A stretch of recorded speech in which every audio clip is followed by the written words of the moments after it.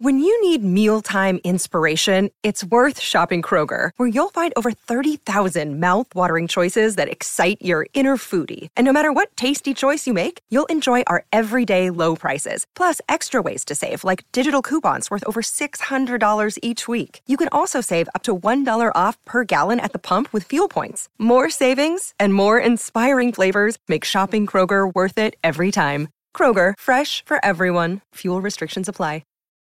Look, Bumble knows you're exhausted by dating.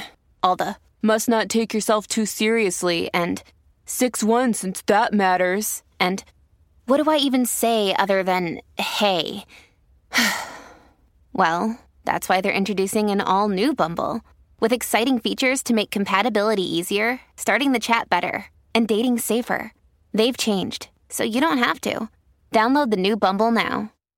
This is Optimal Relationships Daily, episode 570. 4 Ways to Combat Mental Clutter by Emily McDermott with NoSidebar.com. Hello and happy Friday to ya. I'm your personal narrator, Joss Marie, and just a little side note, if you're interested in receiving weekly notes and recommendations to optimize your life, go ahead and sign up for our mailing list right at oldpodcast.com. But with that, let's get right into Emily McDermott's post about tackling mental clutter and start optimizing your life. 4 Ways to Combat Mental Clutter by Emily McDermott with NoSidebar.com. As I've started to clear the physical clutter from my life, processing my past and letting go of things that don't support my values, I am left with my thoughts. Thoughts are not inherently good or bad. We can't control having them anyway. But when these thoughts distract us, limit our potential, and keep us from the life we want to live, they turn into mental clutter. Mental clutter can be harder to remove than physical clutter because it isn't visible to others. My husband may notice a messy countertop, but may not be aware of the running to-do list or negative self-talk in my head. It's only when this clutter manifests itself in my words and actions that other people become aware. I'm distracted when my kids try to get my attention, or my husband notices that I'm blinking away tears because I'm tearing myself down for not being a good enough mom or wife. I've been focusing so much on letting go of physical items that no longer serve a purpose. But what if I gave the same focus and intention to letting go of thoughts that no longer serve my highest good? Here are 4 things that are helping me right now. Number 1, try morning pages and a trusted system for the never-ending to-do list. I've heard great things about morning pages, a term coined by Julie Cameron in her book The Artist's Way to describe writing longhand, a stream of consciousness writing first thing in the morning. As she states, they provoke, clarify, comfort, cajole, prioritize, and synchronize the day at hand. I am trying to make a daily habit out of morning pages as part of my morning routine. Throughout the day, however, I follow David Allen's advice to put notes, reminders, and appointments in a trusted system instead of constantly saying to myself, oh, I need to remember to do that. I use Evernote for notes and to-dos, Wunderlist for shopping lists, and a shared family Google Calendar for appointments. As Allen says in his popular book, Getting Things Done, The Art of Stress-Free Productivity, there is no reason ever to have the same thought twice, unless you like having that thought. By getting to-dos out of my head, I can then focus on the most important things to accomplish in my day. Keeping kids alive is always at the top of the list, and I'm proud to say that I've been successful at it so far. Number 2, observe your limiting or negative thoughts and then detach from them. Our brains are constantly thinking, making judgments and decisions, and providing our internal narrative. Because we can't control thoughts, they can overwhelm us quickly. Our stream of consciousness may start out calm and clear, but can quickly turn into a murky, raging river. This is especially toxic when it comes to negative self-talk, often triggered by a stressful event. I snap at my toddler when he is whining, or I make unhealthy food choices during a stressful day, and then berate myself for being a bad mom with no self-control.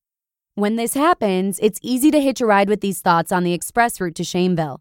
But what if instead of getting into the crazy car, we decide to stand back and watch it go by? Take a breath, a pause. It can be as short or as long as you want. Realize that this is a thought you are having, but it is not you. Even if it's a limiting thought that supports a limiting belief about yourself. I am eating these sweets because I am weak and a sugar addict. Or a thought that supports the narrative that's been in your head as long as you can remember, so you think it is who you are. I am not technically inclined, so I shouldn't even try to figure it out. It is not. Like many moms, I frequently find myself jumping into the I'm not a good mom car. I react to something my kids do, and the voice in my head starts up.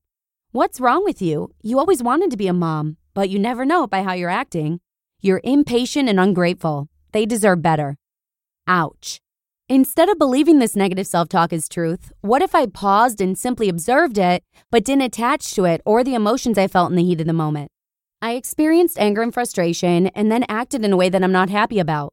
That makes me human. It does not make me a bad mom. Number 3, question your limiting and negative thoughts. Once you have observed and detached from your limiting and negative thoughts, you can start to question them. I recently read Loving What Is, 4 Questions That Can Change Your Life by Byron Katie, where she details the type of inquiry she developed called the work. It has profoundly changed the way that I look at attaching to thoughts and the suffering that can result. As she states, it's not our thoughts, but the attachment to our thoughts that causes suffering. Attaching to a thought means believing that it's true without inquiring. According to Katie, the first question to ask is it true? You can only answer yes or no, which usually stops me in my tracks. If for some reason it doesn't, the second question, can you absolutely know it's true, certainly does. Since I've been doing the work with my limiting and negative thoughts, I haven't found that any of my negative self-talk has actually been true.